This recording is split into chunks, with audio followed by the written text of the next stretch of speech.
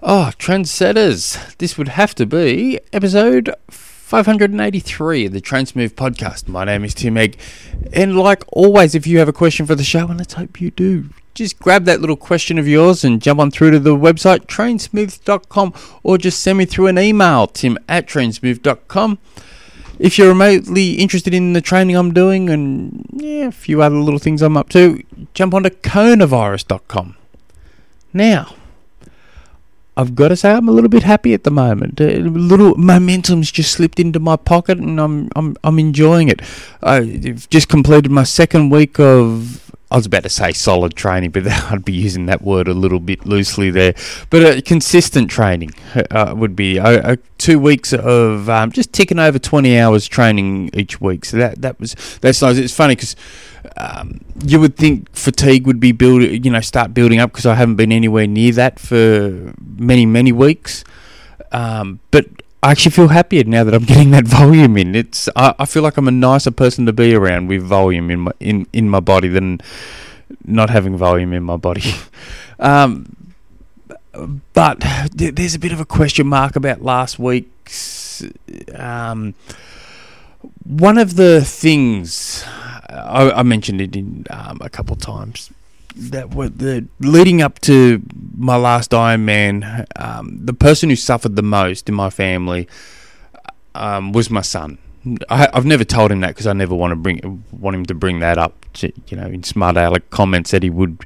So but it's a fact. He compromised the most for me to do that Ironman because he's got his own goals. He does his own training, and he had to sacrifice a lot of that so I can go out and do long bikes, long runs, long swims and stuff like that. And so after the Ironman, I wanted to make it more of a priority that I help him with his goals.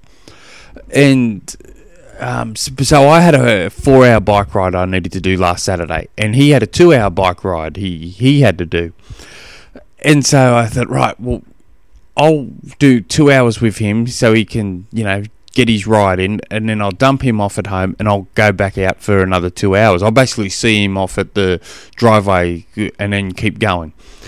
And we found out that he suffers from the exact same issue I suffer from when it comes to cycling in the cold. We both cannot produce power in the legs whatsoever. We just can't. For some reason, if I go out on a cold ride, I could feel perceived effort. Yeah, generally I can go out on a ride and I could tell you what I'm riding at, and I could be pretty damn close. I could tell you what heart rate my heart rate is, and I could be within 2-3 beats of it. It's one of those things. But if I go out in cold weather, I can, and I feel like I'm riding, let's say 200 watts, and I go, I'm feeling like I'm riding at 200 watts. My heart rate's maybe 130, 133 thereabouts, and I look down and my power's like 135, and my heart rate's like 108. I just can't produce power in the cold. My legs just don't fire, and we see that multiple times. If you're half remotely interested, you go back through my Strava on those 6-hour bike rides leading into last Ironman.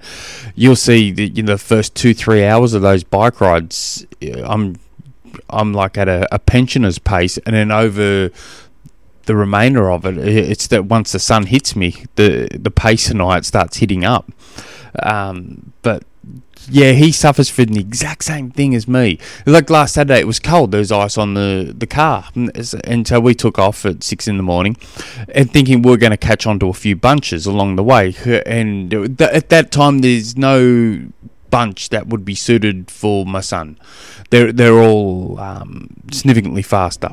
But I thought we might be able to catch a couple, hold on until we get dropped or whatever. He just had nothing. He just could not produce a watt, and it was getting so I was getting so frustrated, but I'm trying not to show it, and he could tell I'm getting frustrated. He goes, "This is driving you mad, isn't it?" And I'm thinking, no, you're right, mate, you're right. And he just, it was just driving me insane. But anyway, what should have been a 2-hour bike ride turned into 2 hours 40. So then my 2-hour solo got turned into an hour 20 solo, and so while I still got 4 hours of cycling in, I really only got an hour and 20 of proper riding in. So that was disappointing. But anyway, he got his training in, so I guess that's one thing. Anyway, I guess that's enough about me. Today's question comes from Jonathan, who wrote more of a follow-up on past questions, and he's got a bit of a half a question at the end, and I'm going to give a whole lot of information towards the end. So, Jonathan writes, I hope all is well. I have written a few times, and you have given me training advice and some structure about 14 weeks ago when I wasn't following one and was in a poor aerobic shape. I did everything you said, and yesterday I put it to the test. It was my first 70.3 in Memphis, and I am pleased to say I met my goal of sub 6 hours of 5 hours 54 minutes and 29 seconds, 323rd out of 1200 with 63 DNFs. His swim was 41.47, fog on the water, and didn't go straight, and got the daylight beat out of me. So I'll stop on that.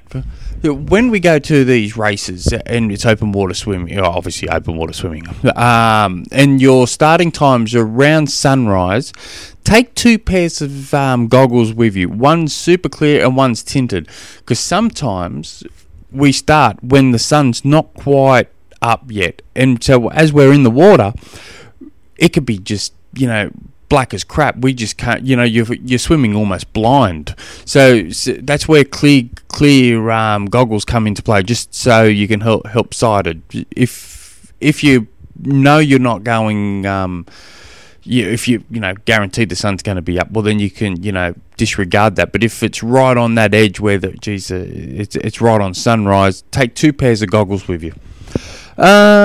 Transition 1 was 6 minutes 34 seconds, a long way from the water, but was fast in the actual transition. Lovely work. Some of these transitions, you almost need a packed lunch to get through them. They're pretty long.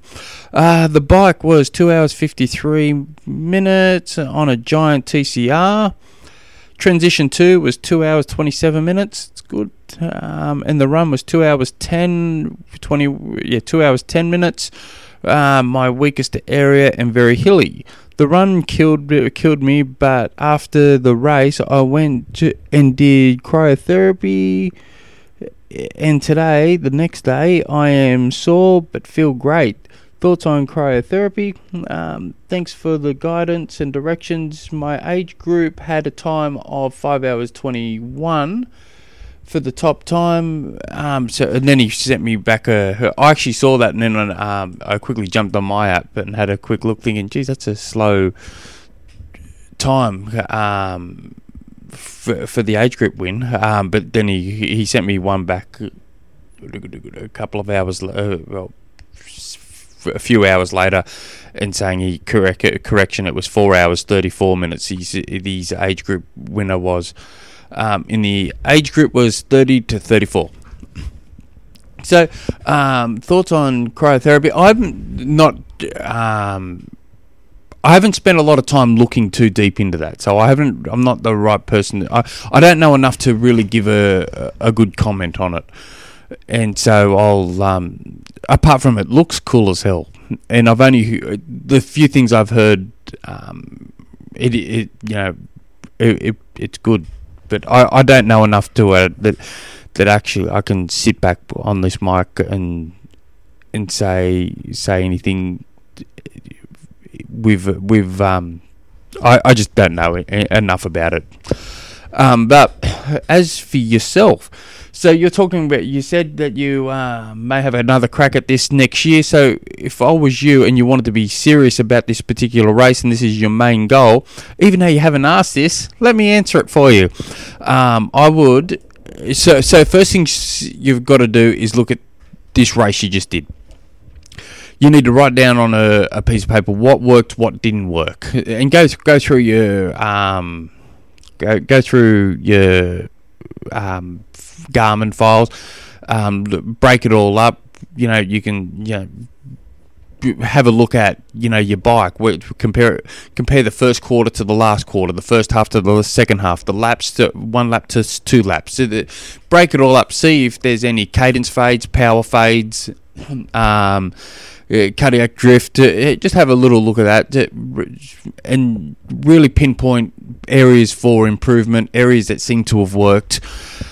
Then start looking at next year. What do you really want to achieve next year? So this year you've got sub 6 hours. Have a look at your total training volume leading into this last race. Your swim volume, your bike volume, your run volume, your strength volume, and combine it. Is there anything? Does that all make sense? What you've done? Is there room for improvements just from a sheer volume point of view? And you can go, well, we can always do more. But if your available training hours can't be increased, was there a good distribution of the swim, bike, run, and lifting or strength training? And so you can start answering those sort of questions. Now you move forward to next year, and what are your goals? Are you going to take aim for taking 30 minutes off? Are you going to aim to take more or whatever?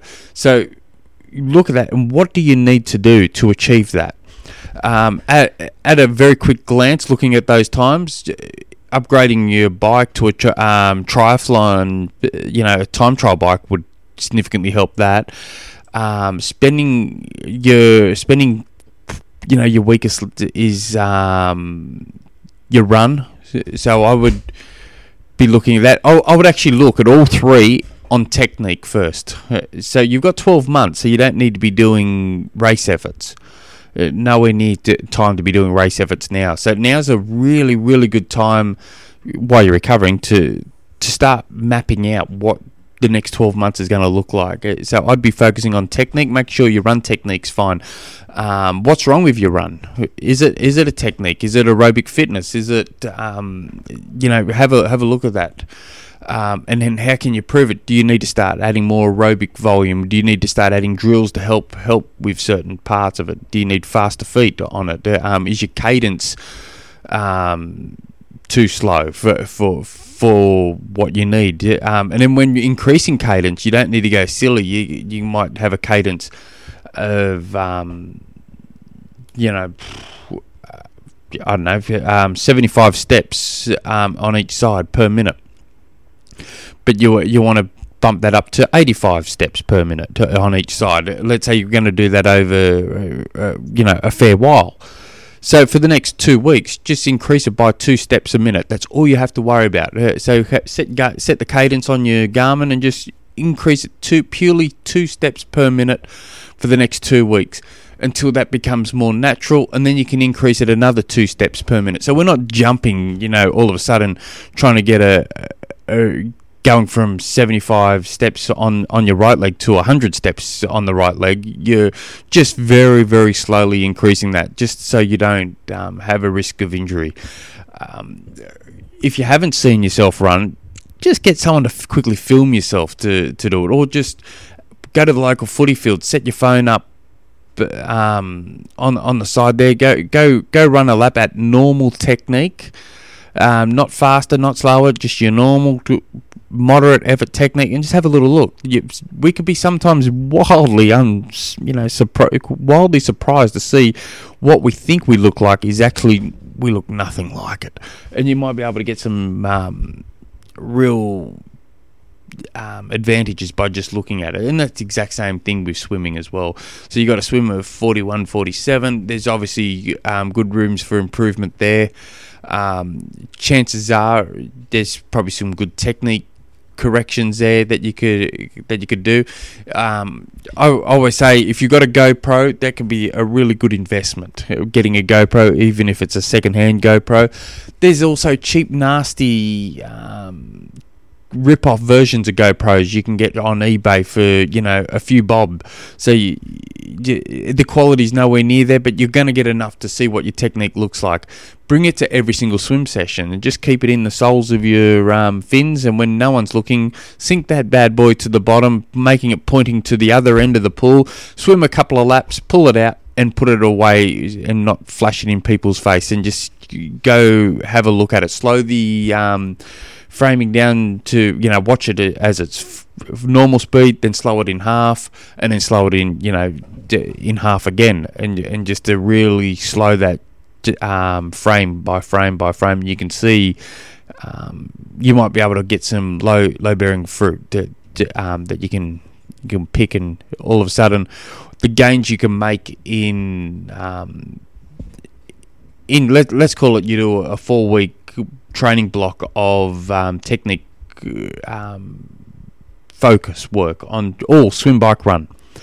The gains you may make by that 4-week block may take you 6, 8, 12 months worth of training to make those same gains by just fixing techniques. Have a look at yourself on the bike. What is your knees doing? What is your foot doing? What's your hands doing? How are you positioning yourself? There can be huge gains on that. So I'd be going through that, but I'd be looking at what your goal is, and then you can start working your way back. What do you need to achieve that goal? Is it more aerobic fitness? Chances are, if you're talking about 14 weeks ago, you're poor aerobic shape, you could probably spend a solid 6 months just focusing on becoming more aerobically efficient, and that too could carry you into some major gains. We're not talking about marginal gains here, we're talking major gains.